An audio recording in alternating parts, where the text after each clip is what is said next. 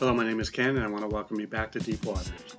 This podcast is brought to you by Applied Strengths Ministry, where we believe working together in our strengths is the effect of working out the will and calling of God in our lives. The title of this message is I'm the Boss of Me. This is a multi-episode series in which this is episode 2 of 3. So it's pretty important that you listen to the first episode, so you have some context for our cut-in today. Well, maybe Peter was drunk in the spirit when he wrote this. Let's see what Titus has to say. And by the way, if you're looking for a really cool, bouncy baby boy name, Titus is pretty darn cool. Titus 3:1-2. Remind them to be subject to the rulers and authorities, to obey, to be ready for every good work, to speak evil of no one, to be peaceable, gentle, showing all humility to all men. Nope, or Titus is drunk on the spirit too. I would look up to be subject, so as to be clear as to its meaning in decom, but I haven't figured out how to do that yet using their platform. So I went the transliteration route, as sometimes it helps to read the same thing, just written differently. The Message Bible is very enjoyable to read, so attaboy Eugene Peterson. Titus 3:1-2. Remind the people to respect the government and to be law-abiding, always ready to lend a helping hand. No insults, no fights. God's people should be big-hearted and courteous. Now what the big-hearted courteousness is going on here? I thought we were to hate the world systems, to stay away from everyone who is not a, well, you know, CHRISTIAN. Nopey-dopey. We are to join in the mixer and show them why they need Jesus. And it isn't always preaching to them. Remember, ears can't hear. Eyes can't see. We cannot be ready to lend a helping hand.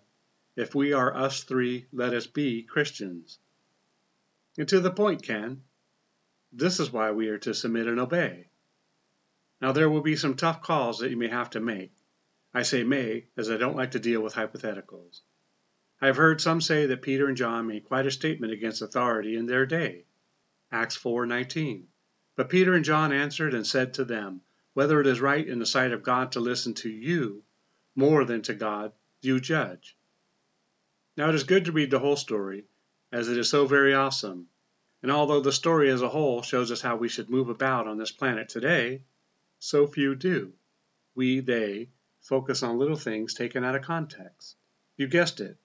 I'm talking about me back in my baby Christian days. So one day I got this revelation, which is that it wasn't government that had an issue with Peter and John, but the religious fruit beans. Acts 4:1, 5 and 6. Now they spoke to the people, the priests, the captain of the temple, and the Sadducees came upon them.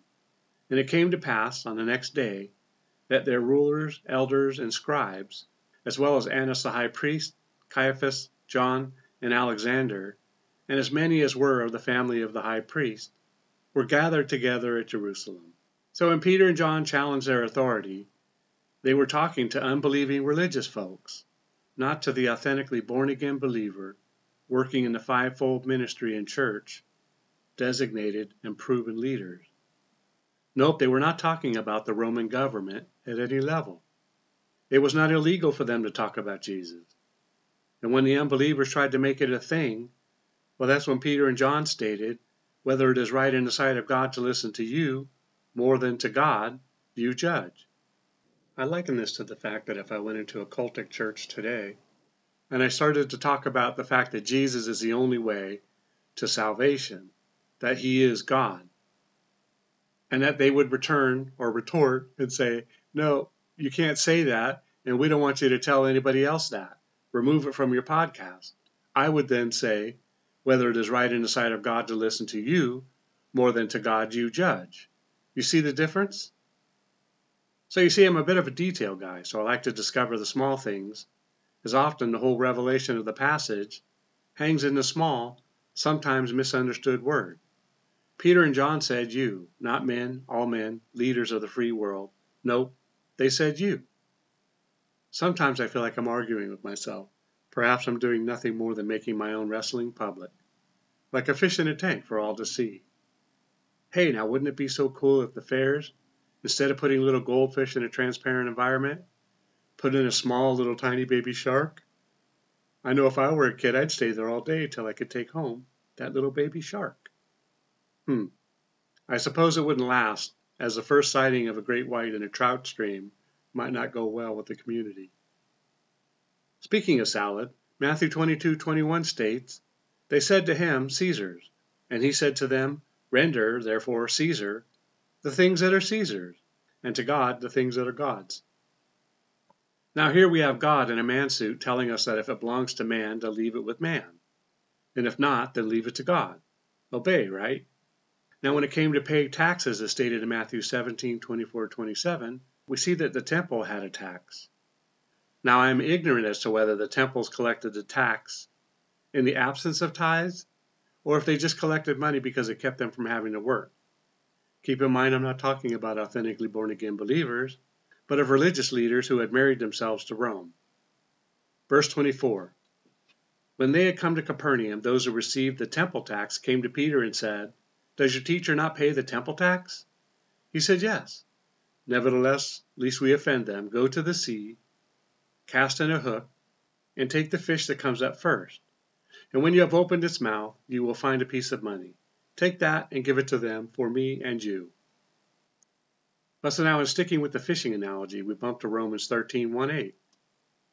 "Let every soul be subject to the governing authorities, for there is no authority except from God, and the authorities that exist are appointed by God. Therefore whoever resists the authority resists the ordinance of God.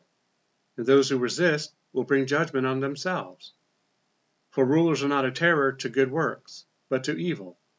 Do you want to be unafraid of the authority? Do what is good, and you will have praise from the same. For he is God's minister to you for good. But if you do evil, be afraid, be very, very afraid.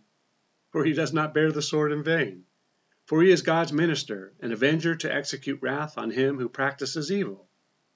Therefore, you must be subject, not only because of wrath, but also for conscience sakes. For because of this you also pay taxes, for they are God's ministers, attending continually to this very thing. Render therefore to all their due, taxes to whom taxes are due, customs to whom customs, fear to whom fear, honor to whom honor. Owe no one anything except to love one another, for he who loves another has fulfilled the law. I hate using such big swallow of scriptures as there is so much treasure to be chatted about. So we focus on a few related to topic nuggets. Every soul, every soul, every soul. So when we are obedient to them, we are actually obedient to God. He appointed them. If you don't, because you chooses not to, then a heavenly timeout is forthcoming, and Daddy's going to bring it. Taxes, that's a big hot button for us today. But back in Jesus' day, if he needed taxes, he just went fishing for it. Not us, like tithes and offerings, we look for the corners to cut and excuses not to fully commit to the concept of either. I know it's not a tithe message, so I leave it with you. Not a fear message, and I leave that as well. I have other messages specific to those topics. Point, you must be subject. Galatians 5:13, for you, brethren, have been called to liberty. Only do not use liberty as an opportunity for the flesh, but through love serve one another. Now how did this one get in here? Well, I asked the same thing and came up with this. We have liberty in Christ, a liberty that those outside of him do not have. I need an example, Ken. So you were a slave set free by your master, and so you go around and tell all the others who remain slaves, telling them that you have been set free. Oh, the commotion that would rise up. And surely if this were an actual scenario, you would not be so free the following day. But you see, what he did was not okay. He openly flaunted his freedom to those who were still in the mess. That's not okay. That's what I think Galatians 5:13 is saying. Oh, and there is that other little thing which is shown up frequently in this message, which is that we serve one another. So when you are asked to volunteer for this or that, or this and that, and are able to do it, think about your "I'm too busy" response. Obey, submit, love, serve, hear, do. These about sum up the message so far.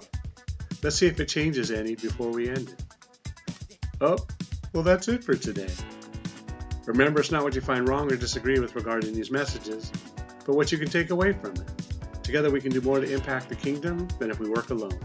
Let's flip the script and kill, steal, and destroy the works of the enemy and create space for the light of lights to shine through into people's lives. Plant a seed and click on the like and subscribe button. Let's build this ministry together. Thanks, and see you next time in Deep Waters.